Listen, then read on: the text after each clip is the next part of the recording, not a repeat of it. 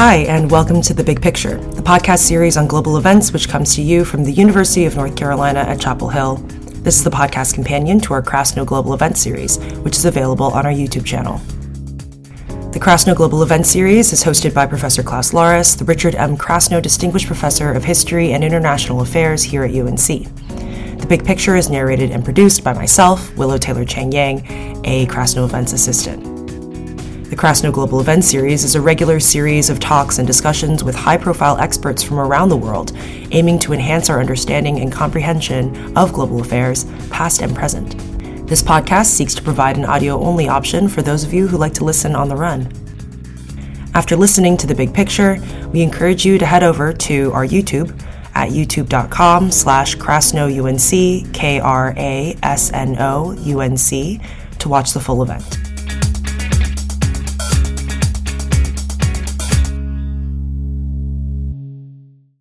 For today's episode, we welcome back General Ben Hodges, the former commanding general of the United States Army Europe. Once again, he spoke in the continuing war in Ukraine, 1 year post-Russian invasion. We hope you enjoy this episode of The Big Picture. Good afternoon, everyone. I would like to welcome you to our Krasno Global event today. Our distinguished guest today is General Ben Hodges. General Hodges already joined us last September, and I'm very pleased to welcome him back to the Krasno Events series. Today, we are talking again about Russia's war in Ukraine and should and will Ukraine take back Crimea. General Hodges will help us to assess the current military and strategic situation in that terrible war in Europe, which has now lasted for more than 1 year. I'm Klaus Lauris, and I'm the Richard M. Krasno Distinguished Professor of History and International Affairs at the University of North Carolina at Chapel Hill. As I'm currently a visiting scholar at the Center for European Studies at Harvard University, right now I'm joining you today from Cambridge, Massachusetts. And here it is miserable with lots of rain and snow and really freezing temperatures. Not nice at all. Thank you all for joining us today. I'm very pleased that once again, we have a very large international audience. Please submit your questions in writing with the help of the chat function at the bottom of your Zoom screen. Our Krasno assistants, Willow and Jess, will select your questions and read them out aloud to all of us. I'm more than pleased to welcome General Ben Hodges back to the Krasno event series. Ben is one of the world's best military and strategic experts on the Ukraine war, on what is going on there, and how to assess the shifting situation on the ground. General Hodges has had a long and highly successful military career in the U.S. Army. He is a former commanding general of the U.S. Army Europe. He served in this role from 2014 to 2017. Prior to this, Ben held senior operational and staff positions in Iraq, Afghanistan, Korea, Turkey, and with the Supreme Allied Commander in Brussels. After leaving the army in 2018, General Hodges held the Pershing Chair in Strategic Studies at the Center for European Policy Analysis. He now is a senior advisor to Human Rights First, a non-profit, non-partisan international human rights organization. General Hodges also serves as NATO senior mentor for logistics, and he consults for several companies on Europe, NATO, and the European Union. Ben is also the co-author of the book Future War and the Defense of Europe, published by OUP in 2021. Today, Ben Hodges joins us from Frankfurt in Germany.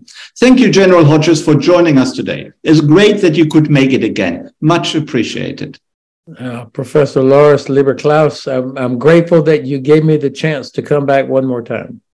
Absolutely. No, it's really good to have you here and to have your expertise about what is going on in the Ukraine war. The war began just over a year ago on the 24th of February 2022. What is your assessment of the current military situation in Ukraine? The Russians have had some recent successes. How strong is their military? And will we soon see a Ukrainian counteroffensive?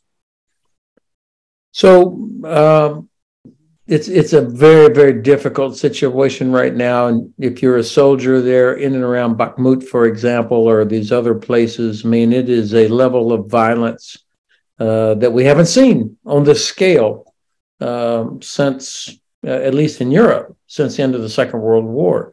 There was a report that came out yesterday that said Russia's casualties in this first year since the beginning of their special military operation surpasses all of their combined casualties in all their wars since the end of the Second World War. So Chechnya, Afghanistan, and all the other places where they've been fighting, they lost more this year than they did in all of those combined. So that gives you an indication of the level of lethality and violence. And of course, we've all seen each day the destruction of Ukrainian infrastructure and attacks on cities, the human misery that's a part of this.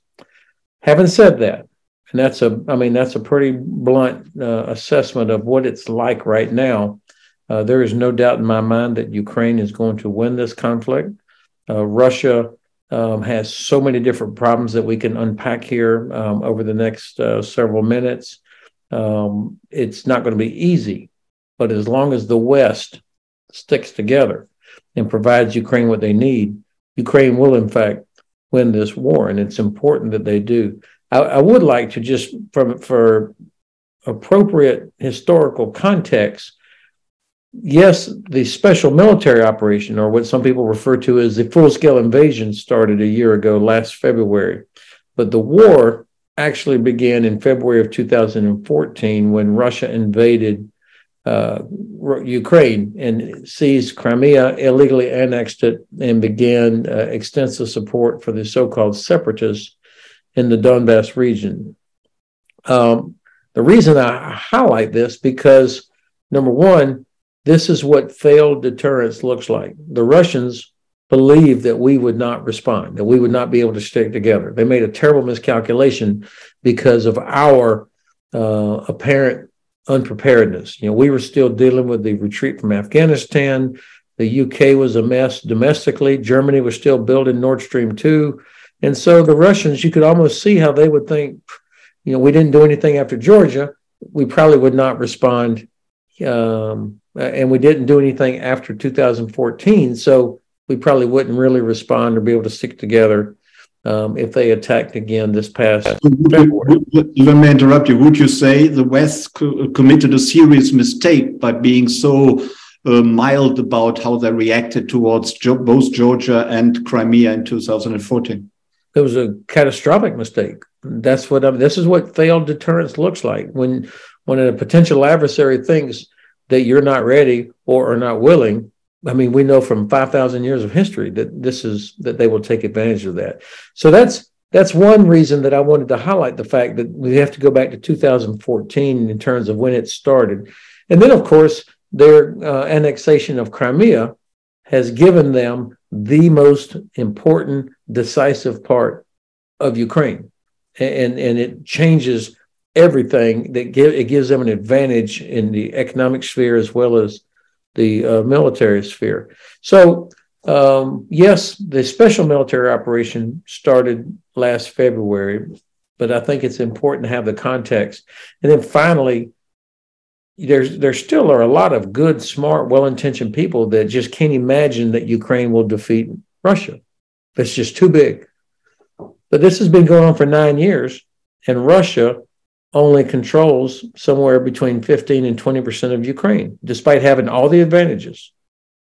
And so I think when you take a look at that, after 9 years, they still have not sorted out most of their major problems.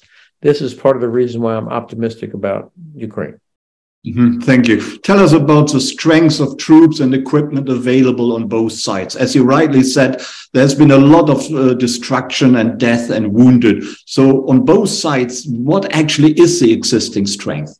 Yeah, it's hard to know exactly the numbers on the Russian side. There's been a lot of headlines about 500,000 new conscripts and hundreds of thousands of this or that. I don't believe any of those numbers. I think the Russians probably have total somewhere between 250, 300,000 troops involved in this conflict in and around Ukraine, which is more than what they started with, you'll remember. So they have gone through a couple of iterations of mobilizations, increased conscription. Wagner Group, in particular, the private military company led by Mr. Prigozhin, has emptied the prisons. So they have gotten up, I think, somewhere in that range, but that's just raw numbers. That does not equal real combat power. It's hard to say how many their casualties are. The Ukrainian General Staff puts out every day what they think the number is, and they put, I think it's somewhere around 135,000 killed, and then another tens of thousands that are wounded of Russians. I never trust numbers from anybody, even from my own soldiers, just because there's so many ways that these kind of things, the way they get reported, especially on that scale. So even if you cut it in half, though, I mean, that's an enormous amount of loss of life. The BBC put out a map a couple of days ago. It's fascinating, that shows the distribution of where all these soldiers, the dead Russians, originated. And you won't be surprised to learn that almost zero from Moscow. The vast majority of their casualties are happening out in far eastern part of the Russian Federation, or the ethnic areas and the poor areas. Almost no families in Moscow are going to any funerals. I do trust the numbers that I see on vehicles, because British intelligence and organizations like Oryx and Bellingcat, they only credit a destroyed vehicle if they can have a photograph and can geolocate where it's at. So the numbers I do generally trust. On the Ukrainian side, the numbers are, I'm certain they've lost tens of thousands of soldiers killed and wounded. There's just given the nature of the combat and the intensity of it, not so many as the Russians, but nonetheless a huge number of casualties. But they do a good job, I will say, on two things. One, their medical evacuation has improved dramatically over the past few years, and especially this year. Whereas on the Russian side, you see almost no attempt to do what we would recognize as medical evacuation, battlefield treatment. So I suspect that the Russian died of wounds rate is significantly higher than it is for the Ukrainian side. On the other hand, I have no idea how many they really have, because Ukrainian General Staff is very, very disciplined about protecting information. So I don't know how many troops they have. I don't know how many actual casualties they've had. But in a war of attrition, they still have about 2 million women and men of military age that are prepared to step forward. So I don't think we're going to see Ukraine running out of people. Thank you. Thank you. You were just gone. Your audio was gone for a minute. What about the Western tanks and even jet fighters, which have been increasingly mentioned in the last few weeks? First of all, do you think they will actually be committed? There was a report in the New York Times today that Western nations seem to be very hesitant to actually follow up on their promises and send tanks to Ukraine. And will it make a difference? It will make a difference, and they are showing up. Am I coming through? Oh, you come through, yeah. Okay, I'm sorry. They will make a difference. They are arriving. The U.S. tanks are going to come way late, and I think this was by design or whatever, but the solution that the U.S. chose for this means that these will be tanks that won't arrive probably till the end of the year. So they won't be a factor, except in that I think this was done deliberately by the administration to enable the Germans to go ahead and agree to provide the Leopards. So 31 Abrams tanks, that's a battalion in the organizational structure for the Ukrainian army, and they will get put into the fight at some point, but nonetheless, they will not be a factor this summer. The German Leopards, of course, which are coming not only from Germany, but also from Poland and other countries, these will make a difference. The Leo is a very, very good tank. And of course, as you know, the crew, that's what makes the difference. It's, do you have the women and men in these vehicles, are they trained to operate effectively? They will be able to defeat anything that the Russians can put on the battlefield. What is already arriving in numbers are the Bradley infantry fighting vehicles, German Martyrs, and other infantry fighting vehicles that are necessary as part of a combined arms team. So I suspect that what we'll see is by June, when the Ukrainians launch what I would anticipate will be a significant counteroffensive in the southeasterly direction towards Azov Sea, probably towards Mariupol or Melitopol, for the purpose of breaking the land bridge. They will have at least 3 or 4 brigades of their own equipment, Ukrainian tanks, infantry fighting vehicles, as well as the huge number that they captured from the Russians.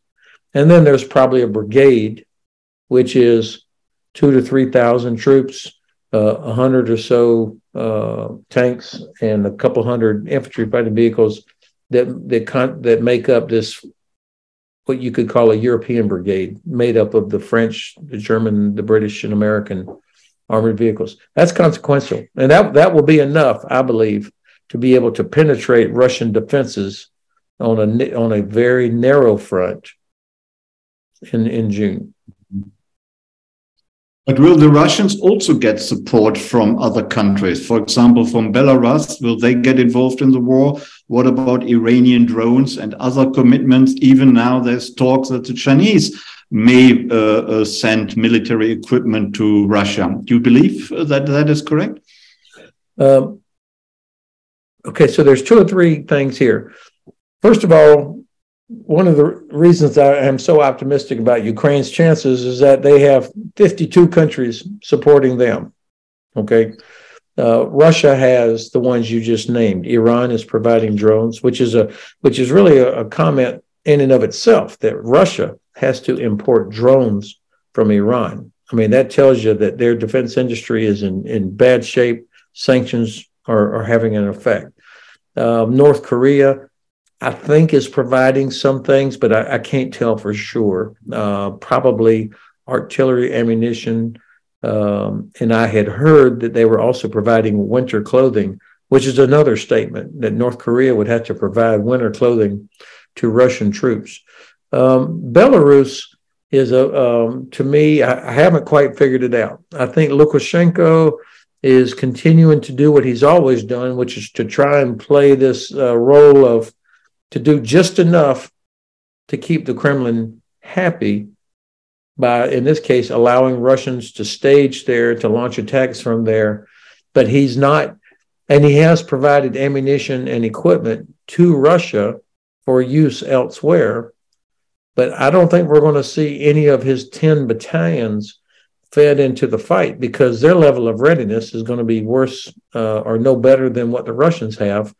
And I think he knows that they will be decimated once they get into the fight. And I think also he may be concerned that they won't actually fight because they don't have the same sort of animosity or the reason between Belarus and Ukraine that Russia has.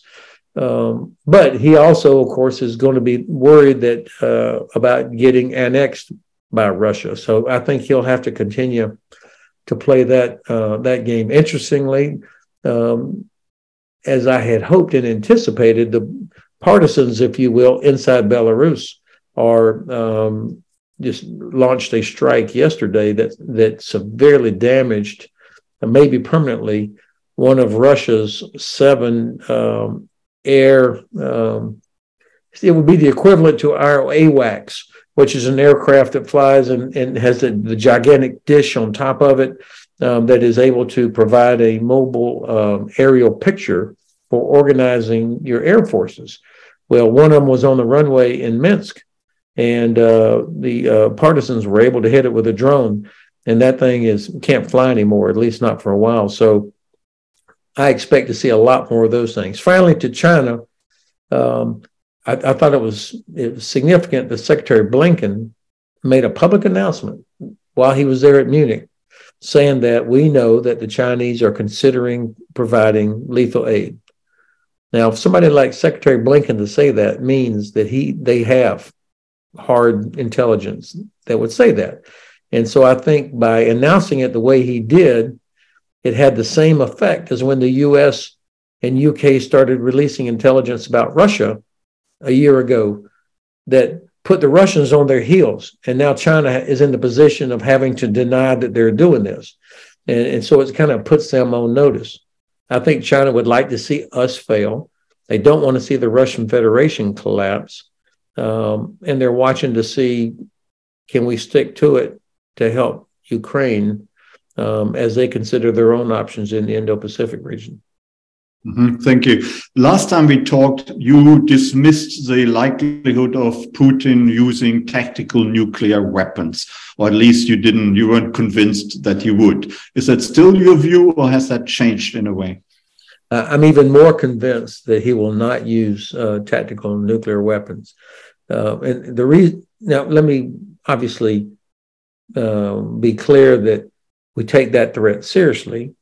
They have thousands of nuclear warheads, strategic and tactical. They clearly don't care how many innocent people they kill. But I think that they take seriously President Biden's warning that there would be catastrophic consequences for Russia if they were to use any kind of nuclear weapon. I think they take that seriously. And from a practical standpoint, there is no battlefield advantage for Russia to use a tactical nuclear weapon.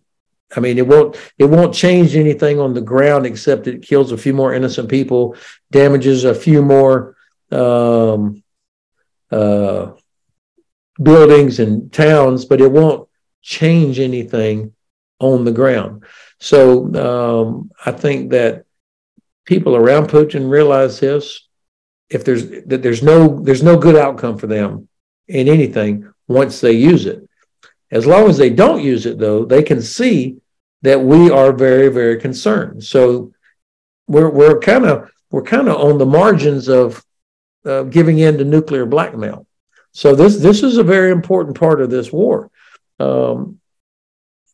Pakistan, India, Israel, China, North Korea, Iran, everybody that has a nuke or is working towards getting one will see that the U.S. is unwilling, that we stop short of providing F-16s or certain weapons just because we're worried that Russia might escalate.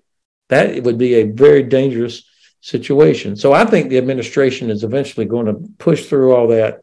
And simultaneously, we should be communicating directly, and maybe they are privately, directly to all the elites, all the people around Putin, telling them if he uses a nuclear, if you enable or tolerate or allow him to use a nuclear weapon, then all of you are going to hang as well. After the War Crimes Tribunal finishes their job, you're going to be up there on the gallows with him. They need to feel there is no impunity for them. And would you say the same applies to biological and chemical weapons, or is that a different ballgame?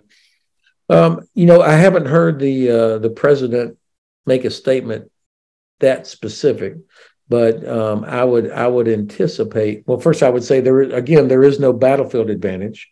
There probably would be a devastating consequence against Russian forces inside Ukraine, not inside Russia, but inside Ukraine. And I think the general staff sees that. Mm-hmm. And when you look at Putin and his changing war plans, what are his aims by now? What are his latest war aims? Because he must have some aims. Well, everything that I see that comes from Kremlin spokespeople and President Medvedev, or former President Medvedev, and these guys, they keep saying nothing's changed. Everything's going according to plan. We have not changed any of our war aims. Or any of our aims. So I would say it's still, at least publicly stated, to his own public, they're defending against NATO. I mean, that's the narrative that they've created now, that Russia is under attack from NATO, which of course is a totally false narrative, but they're having to sell this to their own public. I think actually what they want is to have control over the 4 oblasts that they have annexed here in recent months: the Zaporizhia, Kherson, Luhansk, and Donetsk, in addition to Crimea, which they had already illegally annexed. Get control of all that, and then say, okay, we're ready for a ceasefire, and then be able to, I mean, that would be something that they could point to as, look what we did. This is a success. We denazified these areas, and they would still control Crimea if that was the end game. And I think that's probably, if they're honest with themselves, that's probably the best that they could hope for. Thanks. You are based in Frankfurt in Germany, and the German chancellor has, of course, been exposed to a lot of criticism for his reluctant, hesitating situation regarding providing aid to Ukraine. But the Germans themselves say they are providing actually an awful lot. That is highly unfair criticism. How do you see the evolving situation in Germany? Well, the fact is, Germany is the number 2 or 3 provider of military aid to Ukraine in terms of equipment, supplies, ammunition, all sorts of different things. I mean, when I saw that Germany provided a Patriot battery, that was huge. Or the Irish-T air defense system. They finally made the decision on Leopards. They have provided mortars, the infantry fighting vehicle. The Panzerhaubitze 2000, which is the self-propelled howitzer, and thousands of rounds of ammunition. This is a lot of stuff. And when you think about where they were a year ago, when the former defense minister talked about sending 5,000 helmets, I mean, they have come a very long way. The problem is the messaging. I would bet that 95% of my fellow Frankfurters here have no idea that Germany is the number 2 or number 3 donor. I think Berlin still lacks the self-confidence to talk openly about, this is what we're doing. And so I have heard Chancellor Scholz say publicly last November, December at the Berlin Security Conference, we're with Ukraine for as long as it takes. He stood right next to the Norwegian prime minister who said the same thing. And okay, well that's pretty good. But now that phrase is starting to wear a little bit thin. I mean, for as long as what takes. I mean, they still stop short, as does my president, of saying we want Ukraine to win, and we're going to help. We're going to do everything necessary for Ukraine to win. I think that finally, internally, Germany also. I took great heart at the famous Zeitenwende speech last February, 100 billion euro and all that. But actually, almost none of that has been spent yet. And they just this last month or earlier this month dropped the first contract for new stuff. So it's not because Chancellor Scholz was being dishonest. It's because the entire apparatus has got to go through a massive Zeitenwende. It's not just a decree by the Chancellor's office. It's the bureaucracy, the ability to spend money, to do what needs to be done is not there. With the exception of the United States, isn't it still geography which defines the situation and the position towards the war? With France in particular, but also Germany perhaps being more reluctant than, let's say, Poland, the Baltic states, and countries much closer to Russia. Isn't that decisive? Well, certainly our allies in Estonia, Latvia, Lithuania, Poland, Romania take this much more with a much greater sense of urgency than do Germany and France, for example. But I have heard President Macron, even he's talking about winning now. the German Defense Minister Pistorius, the new defense minister, who I think is a significant improvement for Germany. He even talked about winning. So there is a disparity, but it's not quite so stark. Certainly, Sweden and Finland demonstrated their concern and their sense of urgency by applying for membership in NATO, which, by the way, I do think this will eventually happen. I don't know if it'll happen in time for the NATO summit in Vilnius in July. I hope it does, but this is frankly depends on Turkey. Mm-hmm. But interestingly, UK, they've had a sense of urgency from the beginning, and they're as far away as anybody from the actual proximity. I listened to Prime Minister Kallas of Estonia at the Munich Security Conference, or maybe it was another conference before that, and somebody had made the comment that, come on, the Russians, they only got this far, and then they eventually had to pull back. And she goes, yes, this was after Bucha. She goes, yes, that's true. But the land that they did take in those first 2 weeks equals the size of Estonia, Latvia, and Lithuania. So even though they were eventually defeated and pushed back, in a couple of weeks, the Russians did capture the equivalent amount of terrain. And so for them, that means, and we see what happens in towns that the Russians overrun. So for them, but they know that this is about life and death for them if they're that close to Russia. Mm-hmm. There are increasing calls almost everywhere, including the Western world, for peace talks, that the two sides should really get together and begin talking to end the carnage. And recently, the Chinese came out with their so-called peace plan, and they called for the same initiative. Do you think it is time to talk, or is it too premature, or is it even impossible to talk right now? Well, that Chinese offer lasted about an hour and a half, I think. I mean, they had no credibility because it was also within the context of, they're looking to give weapons to Russia or ammunition. So this is a permanent member of the UN Security Council offering to backfill ammunition that Russia has used to kill innocent people. So they just don't have any credibility. And it wasn't really a peace plan as much as it was a list of possible considerations. But President Zelensky said, there's 2 or 3 things in here that we would agree with, such as Russia having to withdraw. So I think right now there's very, very little likelihood of any serious peace discussions. I think the Kremlin doesn't want it yet. They don't want to get engaged, not in a meaningful way, until they think they can have what it is they really want.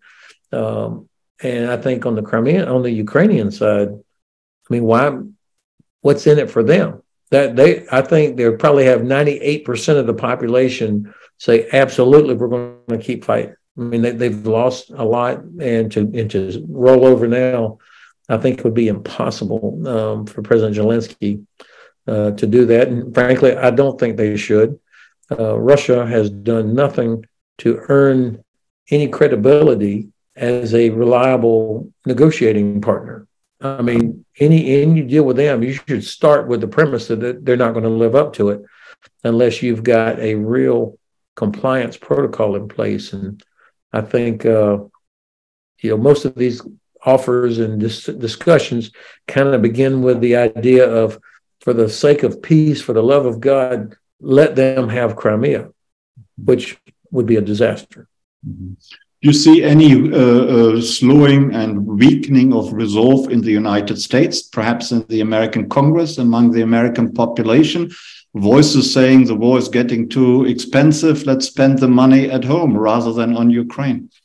Well, certainly there is a segment of American society that has always been isolationist. I mean, there were people that were against the U.S. getting involved in World War II. So that there's always going to be a piece of that, but I think those are the extreme on the fringes.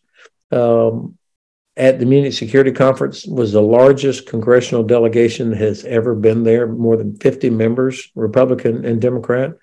I listened to Senator Mitch McConnell, the Republican Senate leader, who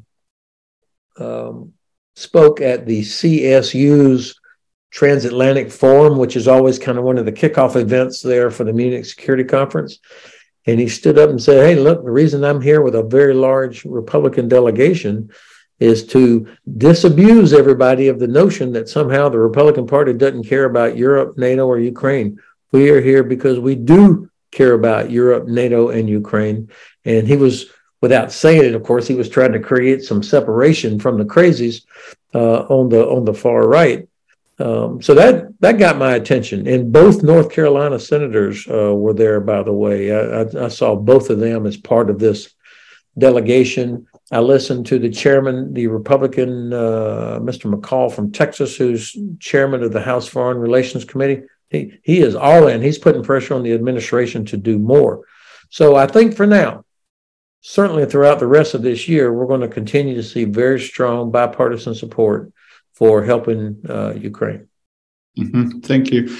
Let's talk about Crimea. Crimea, in a way, has a unique position. And a lot of people say that Crimea should be granted to Russia because the population on the Crimea, even before the war, was largely pro-Russian rather than pro-Ukrainian.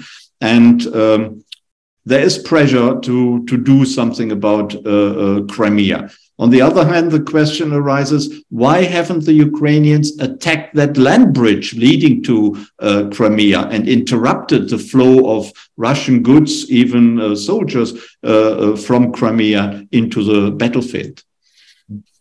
So 3 or 4 important points in your question, Klaus.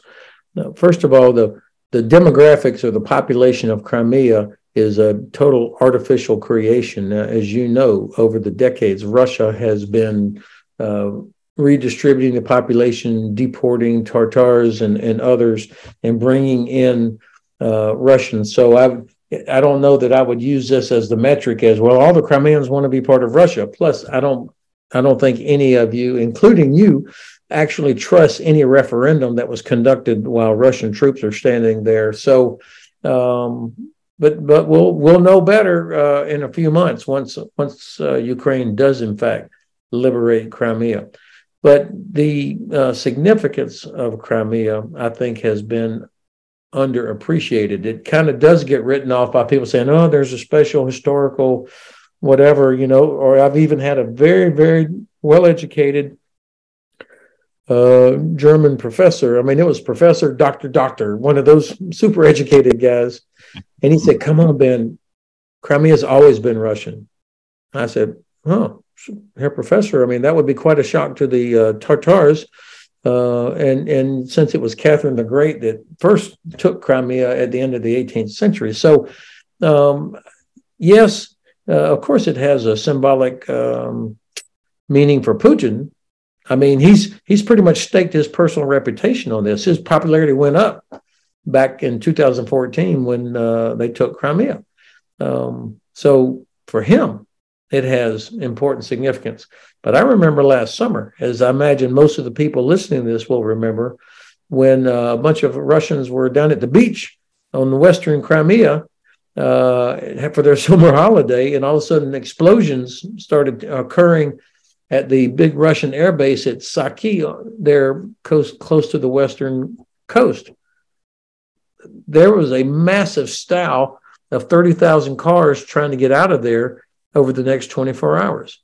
So that didn't look to me like Crimea was so holy to them. If it was, they would have all gone to the military recruiting office and signed up right there to defend Crimea. Of course, it was a holy holiday place for them. Now, I think that Crimea is the decisive terrain for this war. And I say it's decisive because as long as Russia occupies Crimea, Ukraine will never be able to rebuild their economy. Russia will continue to block ships from going in and out of Azov Sea, so that even after Mariupol and Berdyansk are liberated, those two factory towns, port cities, will never be able to come back to life because Russia controls the Kerch Straits. On the Odessa side, there's over 100 ships loaded with grain that are sitting there waiting to go, but they can't leave until a Russian inspector looks around with a flashlight and then checks them off and allows them to go. That's only possible because Russia has the Black Sea Fleet sitting there in Sevastopol.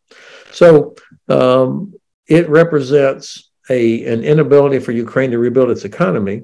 It represents a security threat because of their ability to launch missiles, aircraft, ships, anywhere up and down the Ukrainian Black Sea coast. And what's really important, I spoke to a that's three various senior director of one of the two largest international investment firms. And he said, when I was at Munich, and he said, there will be no investment in Ukraine unless there is an ironclad security guarantee. And Ukraine will never be secure as long as Russia occupies Crimea, which means there will be no Marshall Plan. There will be no rebuilding of Ukraine. And so that means 4+ million Ukrainian refugees will continue to live in Germany and Poland and Netherlands and everywhere else because they have nothing to which they can go back. So this is strategic. Donbass is important, but you could kill every Russian in Donbass and that would not change the outcome. Liberating Crimea, that changes the outcome. You said that the Ukrainians will liberate Crimea in the next few months. How are they going to do that? And why are you so optimistic that they will actually be successful? Well, of course, there is a gigantic caveat next to that prediction. The caveat is that we provide the Ukrainians what they need, which is long-range precision weapons. So if you imagine in your mental map, Crimea, there's only two land routes, or what we would call a line of communication that connect Crimea to Russia. One is over the Kerch Bridge, which was hit last fall, of course, and I anticipate the Ukrainians will revisit that again. The other one is the so-called land bridge that connects Crimea to Russia via Melitopol and Mariupol. So what you have to do is isolate Crimea first by severing those two lines of communication. We've already mentioned the Kerch Bridge. The way you sever the land bridge is what they're doing already. They're starting to hit the bridge at Melitopol, which they can reach with some systems, but not enough. So that's an attempt to begin disrupting that line of communication. But also, I think this armored force that they are building up will be used probably, my guess is June, when you've got ideal weather conditions. And these brigades that they have been building will have had the chance to train and practice and be ready to launch their attack. That will sever that land bridge. And now you're in a position where you can start bringing up more HIMARS and begin to make the Crimean Peninsula untenable. So don't think of a big blue arrow of infantry assaulting across that very narrow Perekop Isthmus. That would be very, very difficult. Instead, think of how they are going to make it untenable. You have this famous North Crimean Canal that diverts water from the Dnipro River. For sure, they're going to cut that again to turn off water going in there. I mean, this is like medieval siege warfare. You turn off the water, you isolate it, and then you bring up the siege howitzers, which are HIMARS. Now, what they have so far has a range of 90 kilometers. That's not long enough. So that we have got to get them other capabilities that would allow them to reach out to 150, 200, 300 kilometers. That means ATACMS, which is the 300-kilometer rocket that's also fired off of HIMARS, or the Gray Eagle drone, which carries Hellfire missiles and can loiter for about 25 hours. Something called the ground-launched small-diameter bomb, which you have started providing, or they will be provided, that have a range of 150 kilometers. And then I think the UK is going to provide something called Storm Shadow, which also has around 100 or so kilometer range. These are the capabilities.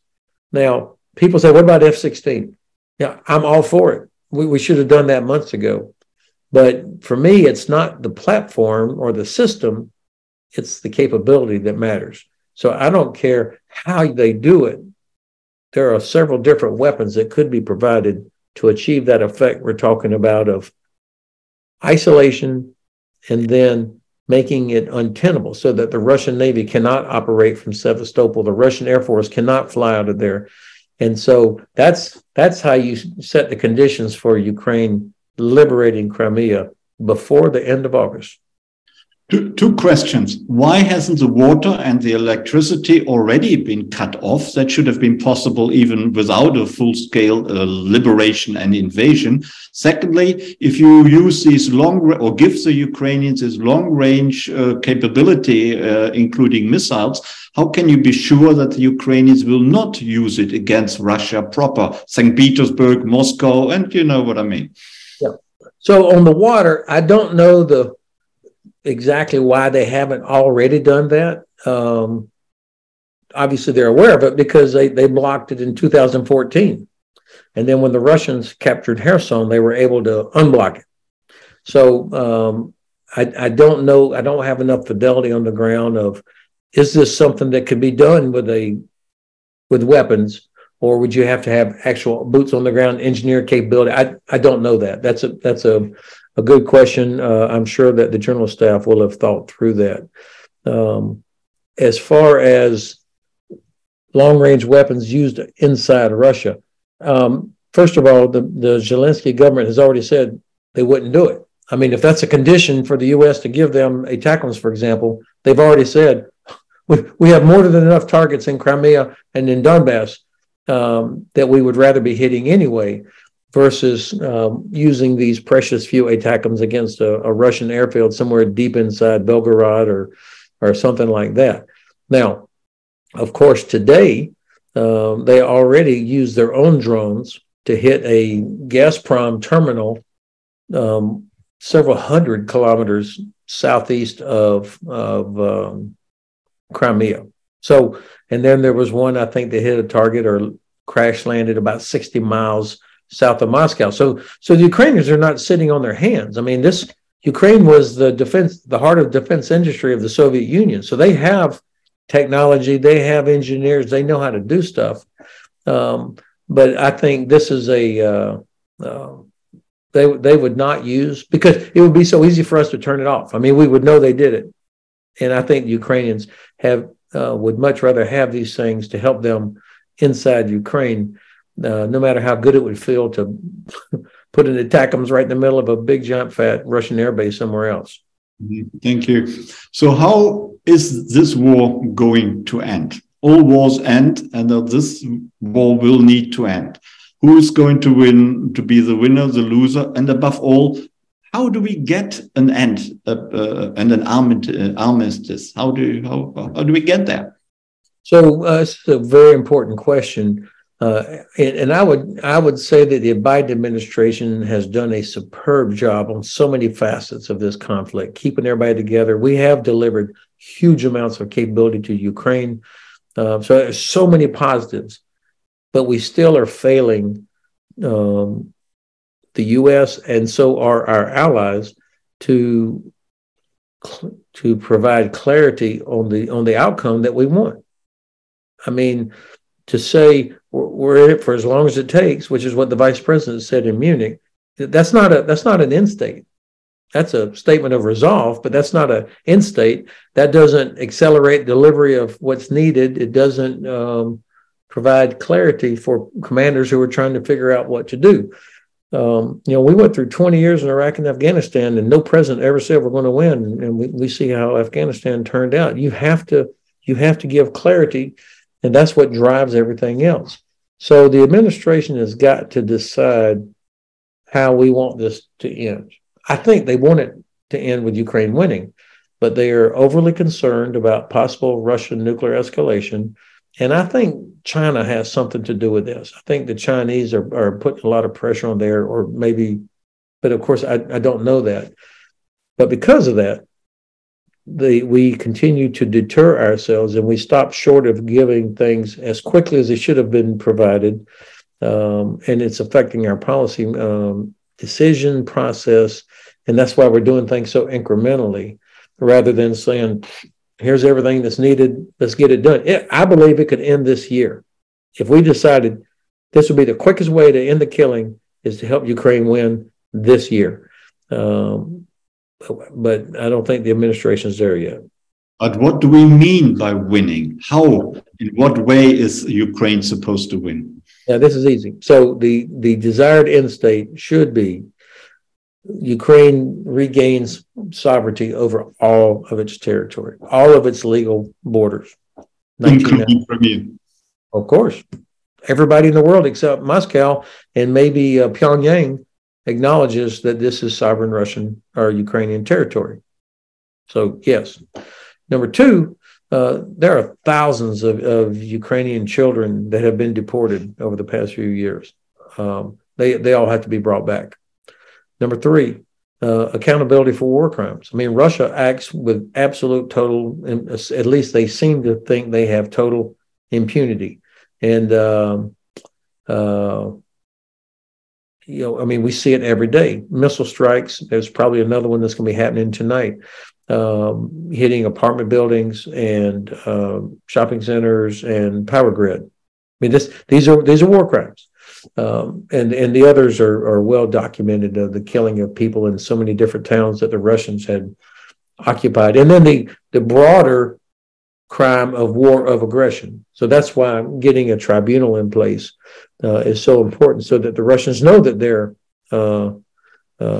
are not going to have impunity. The fourth condition has got to be some sort of security guarantee. Otherwise, as I said earlier, there will be no reconstruction. So these are the four sort of key elements of Ukraine winning. Thank you.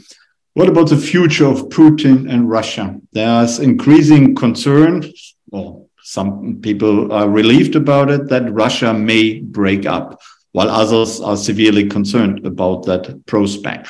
Do you believe there's something in that? Have you heard anything about it? I do believe that there is a very real possibility that the Russian Federation could begin to break apart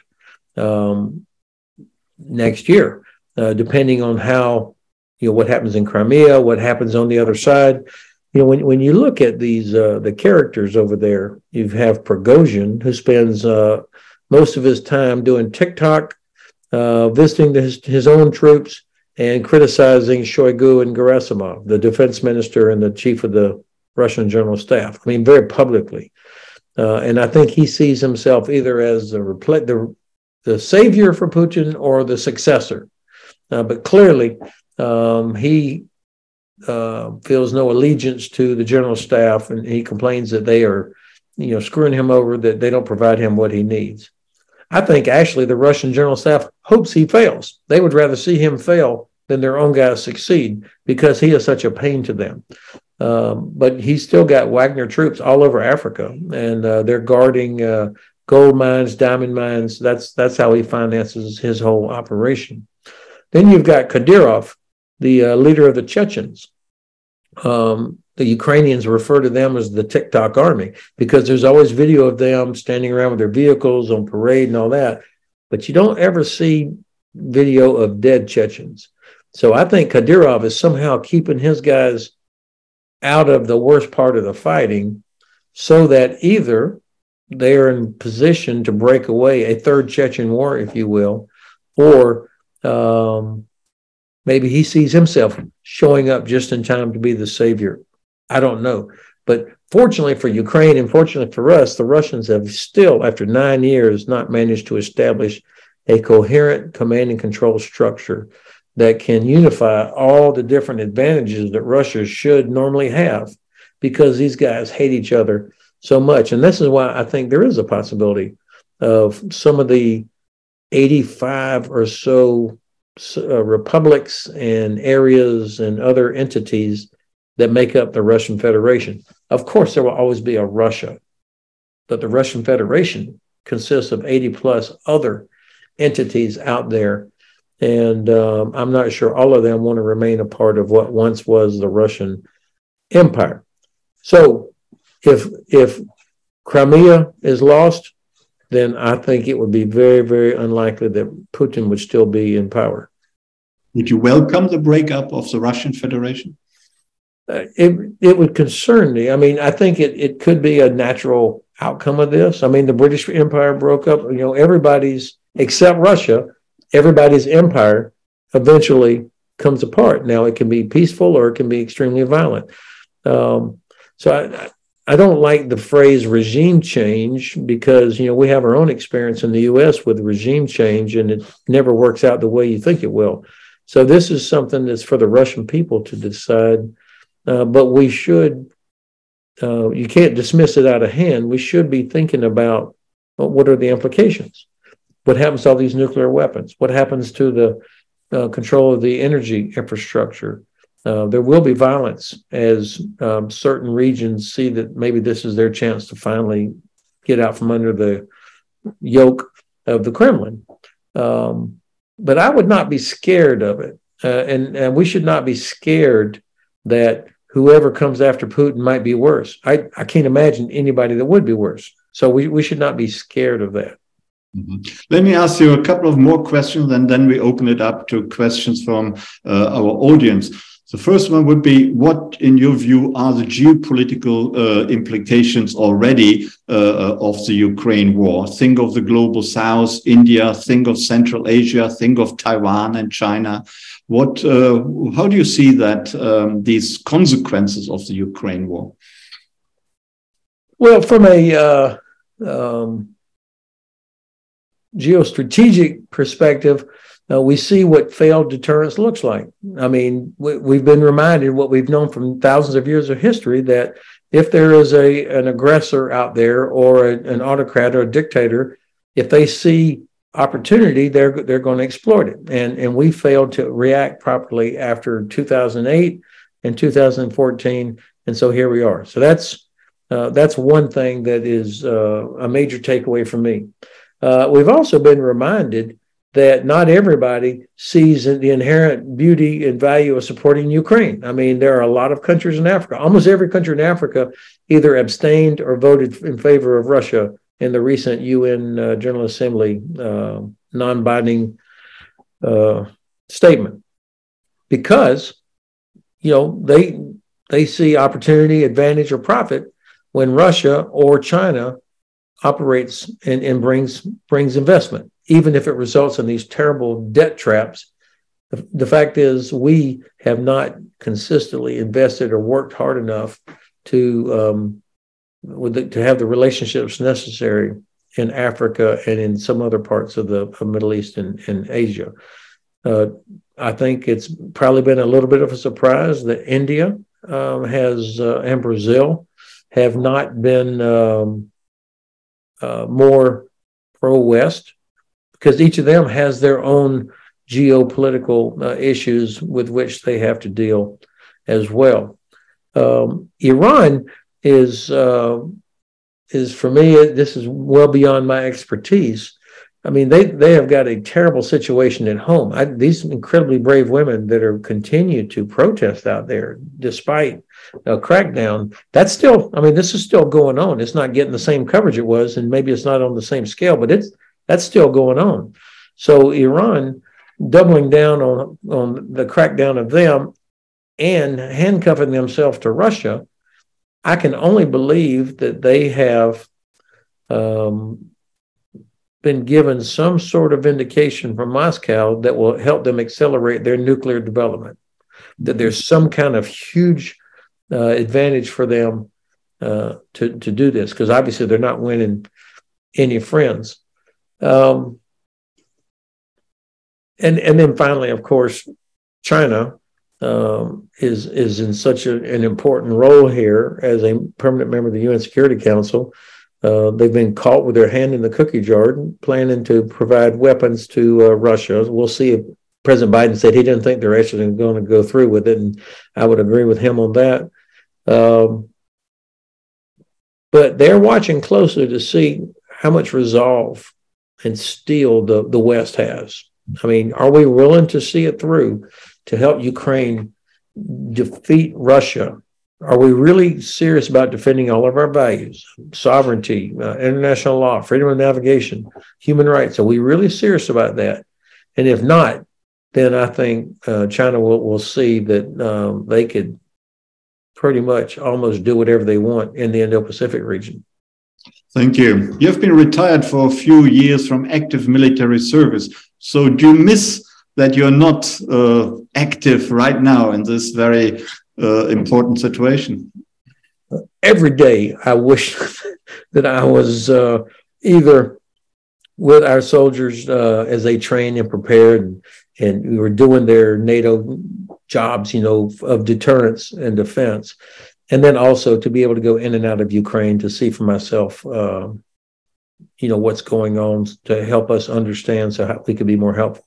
Of course, I miss that. But there are people younger, fitter, and smarter than I am that are in charge now. And so it's time for me to have stepped aside. I'm really impressed with General Cavoli, the Supreme Allied Commander, General Williams, the Commander of U.S. Army Europe, and the others, what they're doing. And Americans can be very proud of these leaders. I tell you what I do miss, Klaus. I really miss having the communications guy that followed me around. I mean, I used to always have this sergeant that was an IT expert. Everywhere I went, he was with me or she was with me, because, on this phone here, I am, let's just say I'm not literate on most modern communication systems. So I really miss having that sergeant with me. Thank you. We have plenty of questions from our online audience. Willow, would you be so kind to ask the first question? I'm sure there are plenty of interesting questions. There are quite a few. Let's start with this one. A couple people actually have asked about the apparent hesitation on the part of the U.S. to provide missiles and other military support to Ukraine. And what they ask is, what is the American motive in all of this?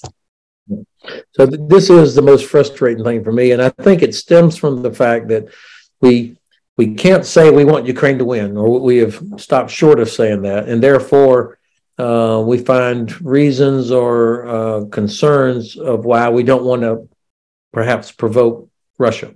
I mean, that's how it comes out. Or they'll say we don't have enough for ourselves. That I've heard that as a reason or justification for not providing the ATACMS, for example. Or on the M1 tanks, well, it'll take too long to train. It's a maintenance problem, and all so all these things start sounding like excuses. And I think it boils down to we don't have the clarity of how we want this to end. If we did, we wouldn't be having all these debates about, what kind of fuel does the M1 tank? I mean, as I listened to all the discussions about M1 tanks, I started wondering, well, why the hell do we have them if there's so many problems with them? And it's obvious that these were being put out as excuses rather than policy justification. So I think it has to do with concern of provocation and concern, do we have enough if we got into a conflict with China? Thank you. Jess?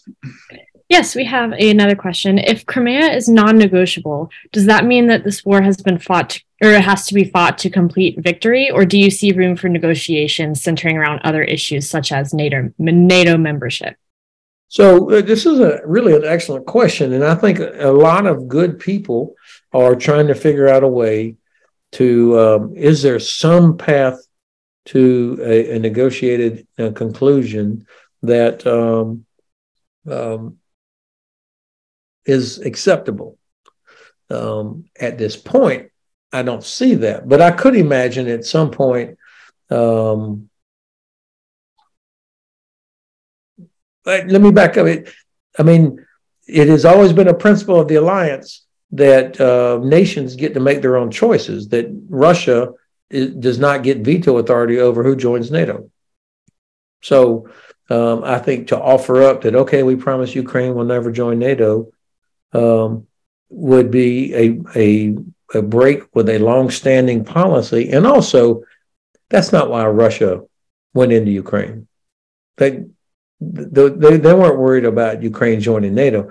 What they really are worried about is Ukraine being in the European Union and becoming so successful economically and the quality of life going up. And so to have a large, booming, successful liberal democracy on the border of Russia is something that Putin could not possibly tolerate. So the NATO thing, I always thought that was a part of the fairy tale narrative.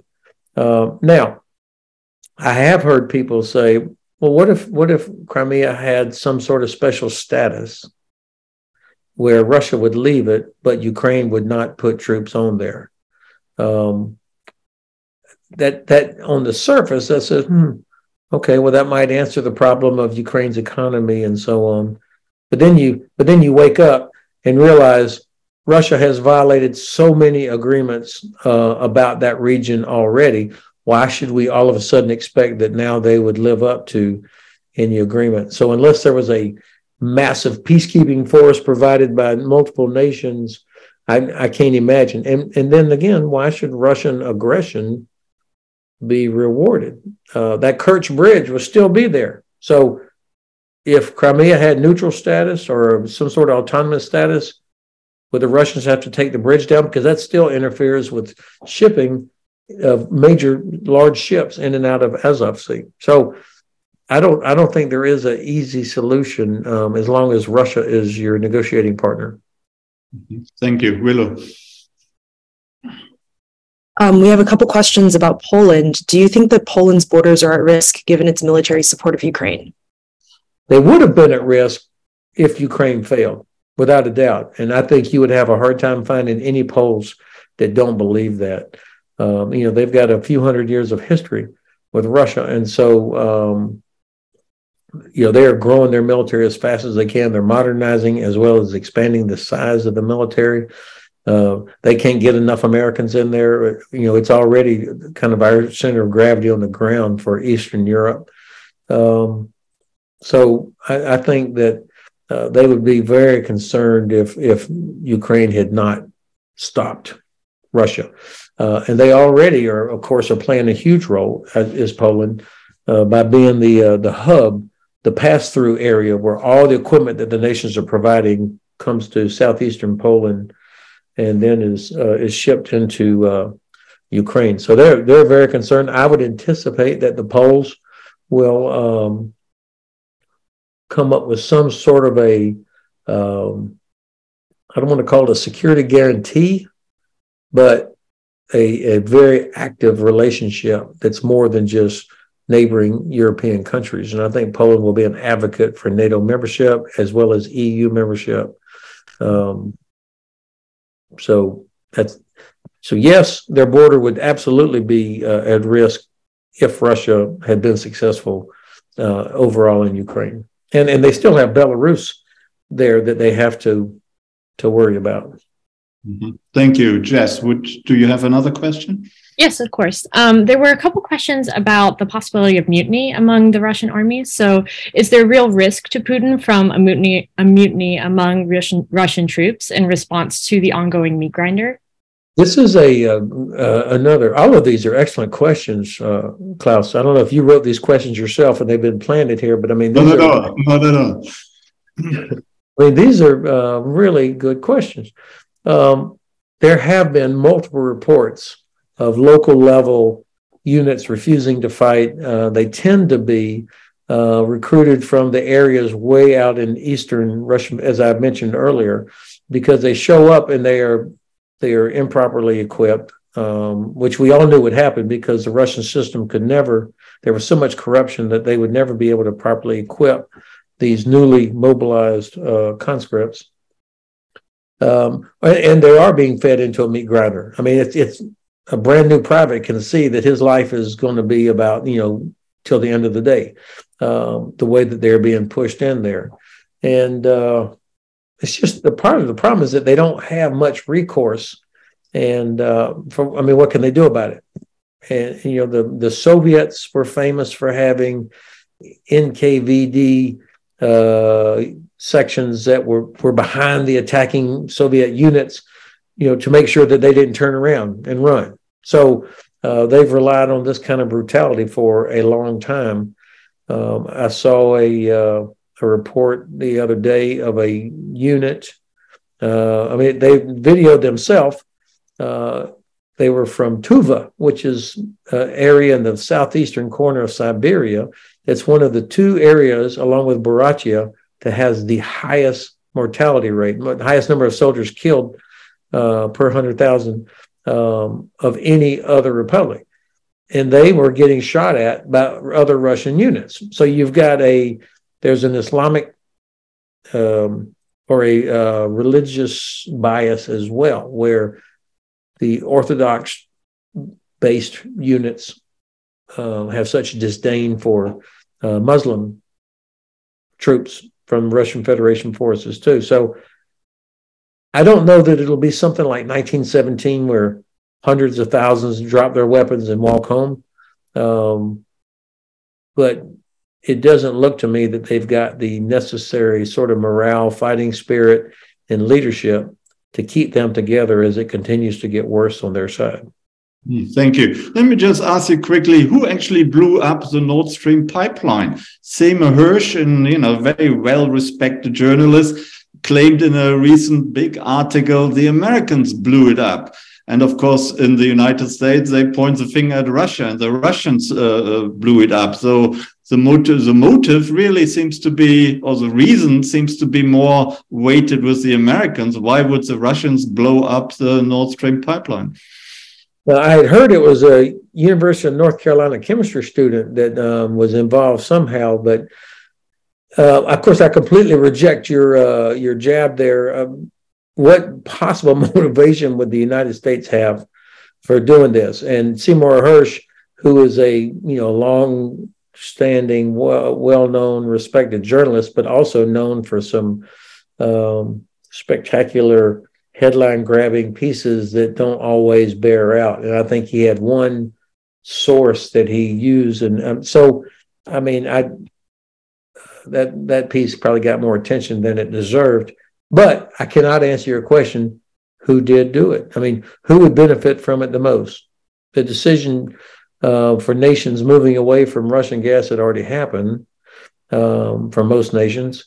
And I could envision a Russian motive being because this was still relatively early in this special military operation, a desire to remind other European nations that their infrastructure was vulnerable.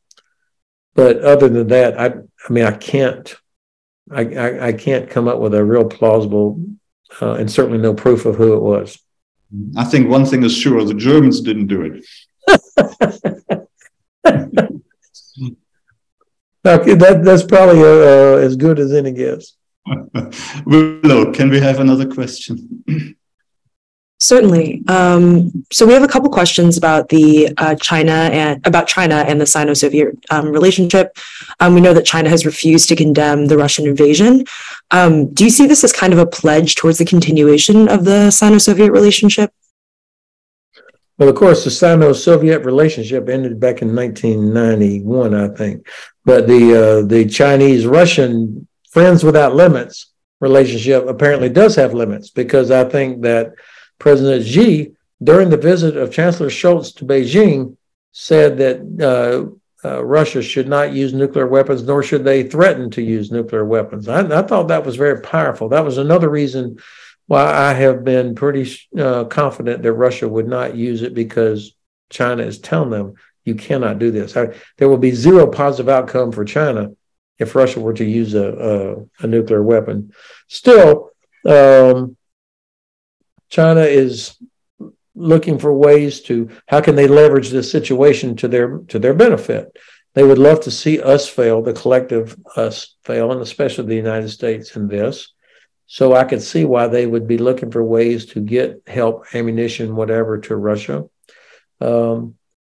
I suspect what we would not see is a boatload of artillery ammunition, but instead electronic components that the Russians desperately need to replenish their precision weapons that they have been launching against apartment buildings.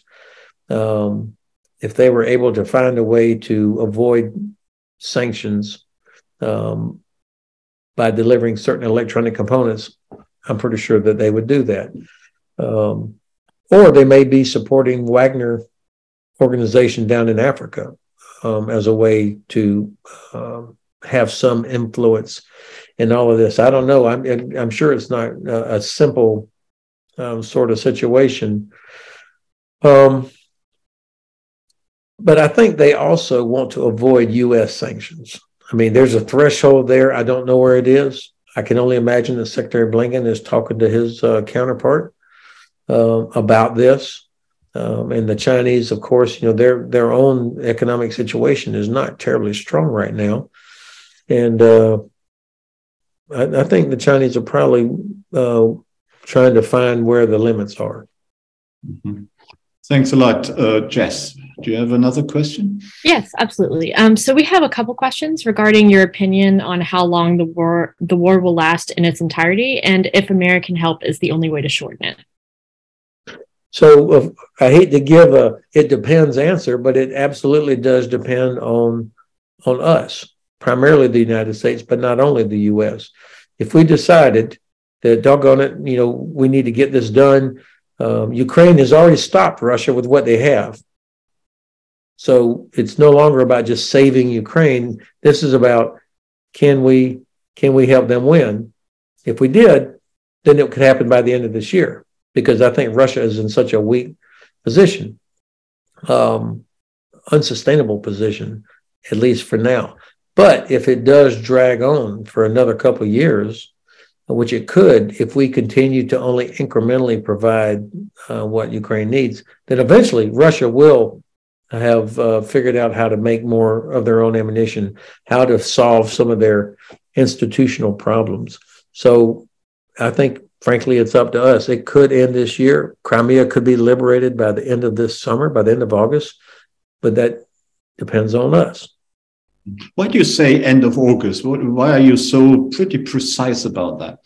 Yeah, that's a fair question. I thought if the combination of a land counteroffensive plus the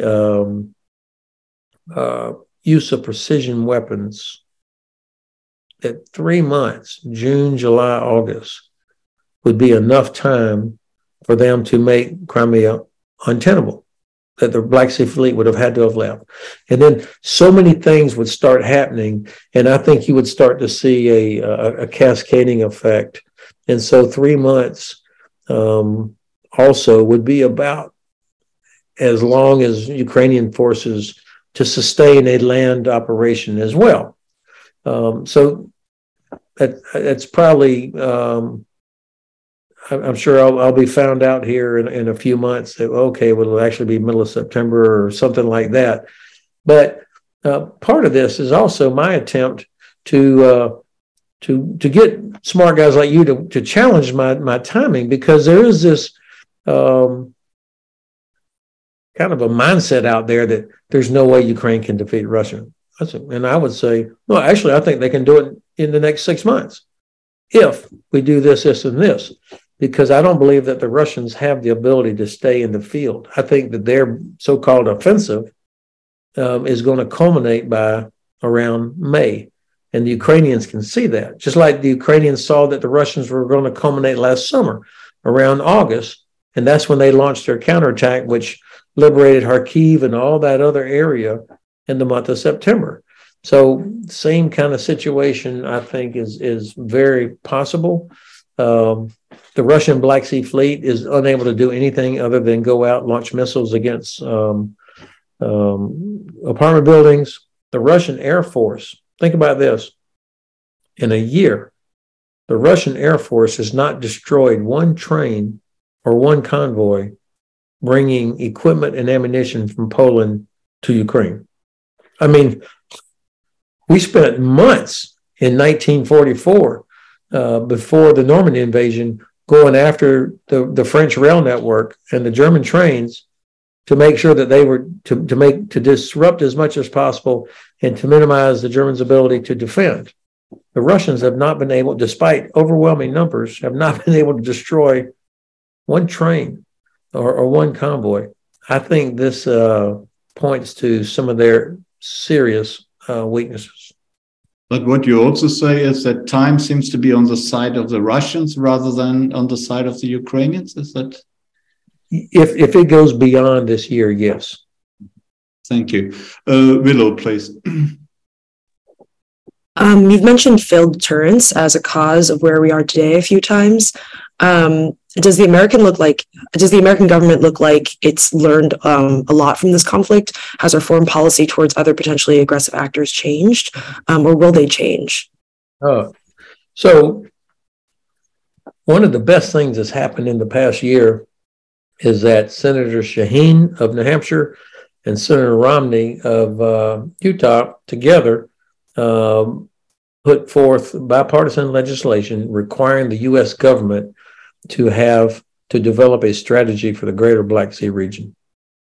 This is so important, and it's now the law of the land, by the way. So the government's got to come up with a comprehensive strategy that addresses diplomatic efforts, the information space, and economic investment, as well as military or security policy. This means this will force us to fix our relationship with Turkey, Georgia, help with Romania, Bulgaria, Moldova, and obviously Ukraine. So a comprehensive strategy for the region. This is something that the U.S. government is finally getting around to doing that's been needed. In the past, we've talked about Ukraine as if it was an island, Georgia as if it's an island, rather than a region that's knitted together and connected together by this Black Sea. And so I think this will be a positive outcome. I think the right half an hour down the road from me here in Frankfurt, the U.S. has a new 3-star headquarters called the SAGU, the Security Assistance Group Ukraine, which is responsible for helping to modernize their military. This will be a part of that kind of long-term effort. Warships going in and out of the Black Sea, of course, is controlled by what's called the Montreux Convention of 1936, which gave Turkey sovereignty over the Bosphorus and the Dardanelles. And the treaty says that non-littoral states, i.e. nations like the United States, Canada, UK, Germany, France, Italy, can only come up into the Black Sea through the straits with the permission of Turkey, and it's for a very specific amount of time and a certain size warship. This is an important treaty because it does give Turkey also the ability to keep Russian ships out during time of conflict. And the Turks, even though our Turkish allies are very frustrating, they have done this, and this has been important. So fixing our relationship with Turkey will be an important part of the way forward. Mm-hmm. Thank you very much. Jess, please. Yeah, so since you just mentioned the role of Turkey, what role do you anticipate for them when it comes to peace negotiations? I think that President Erdogan sees himself as the grand statesman of the region, that he does, in fact, have some sort of a relationship with Putin as well as Zelensky, and he has tried to position Turkey as, this is their sort of area. And he has had some success with the grain deal. You remember last fall that got the grain flowing again, although it is trickling. He has kept Russian ships, new additional Russian ships out, but he's also kept all of us out as well. He has provided drones to Ukraine. He's been adamant that Crimea is part of Ukraine because of the concerns they have over how the ethnic Tatars have been treated there by the Russians. But they also have not been as helpful on some other things that I think they should have been. But I'm always reminded of a meeting I had with a Turkish staff officer when I was living in Izmir, and I went up to Ankara to talk to this lieutenant general who was the chief of plans and policy for the Turkish General Staff. This was back in 2013 or so. I said, sir, how's it going? He said, Ben, I wake up in the morning. I've got Russia to the north, Iran, Iraq, Syria to the south, the Caucasus to the east, and the Balkans to the west. It's a hell of a neighborhood. And I kind of laughed, and then I thought, oh my God, on all of our maps, Turkey is down in the bottom right-hand corner of the map, and every headquarters in Europe. But of course, when he wakes up in the morning, Turkey's in the middle of his map. And it is a hell of a neighborhood. And so while I don't forgive any of the terrible decisions that the Erdogan regime has made or how they treat journalists there and other things, we have not done a good job of appreciating their strategic concerns. And they have been a good, loyal NATO ally since 1952. Well, they're not letting Sweden and Finland into NATO right now. Right. And this is classic Ottoman using leverage for negotiation to get as much as you can out of it. Now, President Erdogan has and this drives me crazy. I mean, obviously, Sweden and Finland should already be in the alliance, but he's got a very, very difficult election coming up in Turkey. If it had been a few months ago, he would have been defeated probably. And so he's doing what he has done for years, which is whenever things are going bad at home, to create external threats or problems. And so the idea that Sweden, which is true, by the way, has a very large Kurdish population and members of the YPG and the PKK openly there. So he's able to demonstrate to his own population that he's being tough on this terrorist organization. And so at some point, I think this will get solved.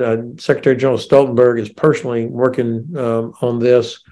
And I saw yesterday that Turkey's Foreign Minister Çavuşoğlu is meeting again with his Swedish and Finnish counterparts. I'm hopeful that this gets announced at the NATO summit in July in Vilnius.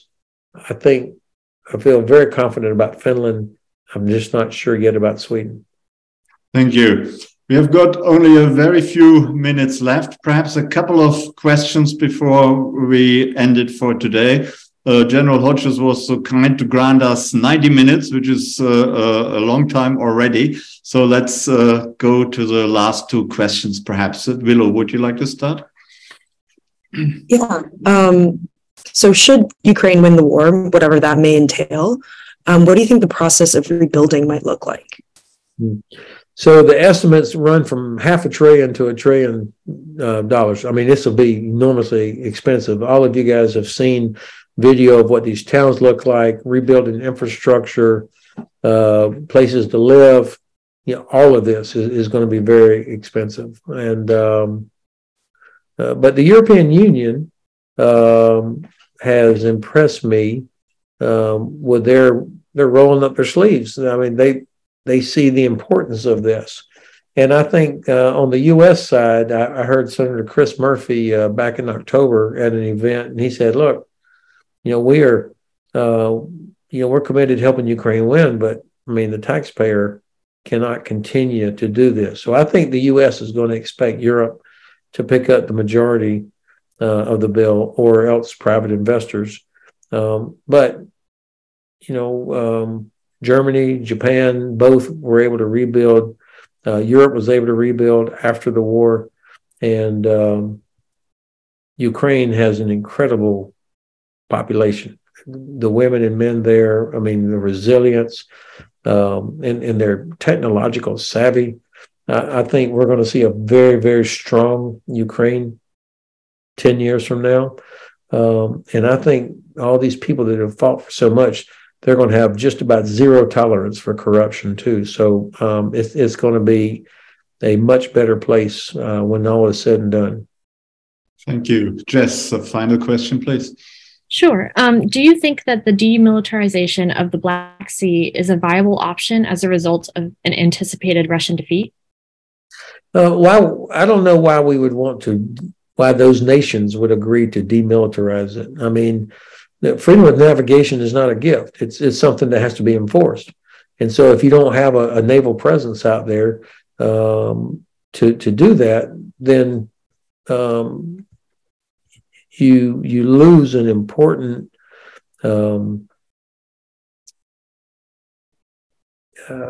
what's the right noun? It's a requirement for trade. And then when you say demilitarize, does that mean just no military, no Navy ships? Does that also include protection of your coastline? All of these different things.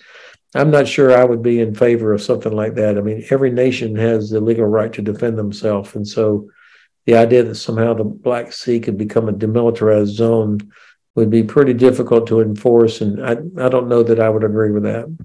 Mm-hmm. Thank you very much. There are many voices who say currently that's a war between NATO and Russia. It's the final answer. Do you believe there's something in that?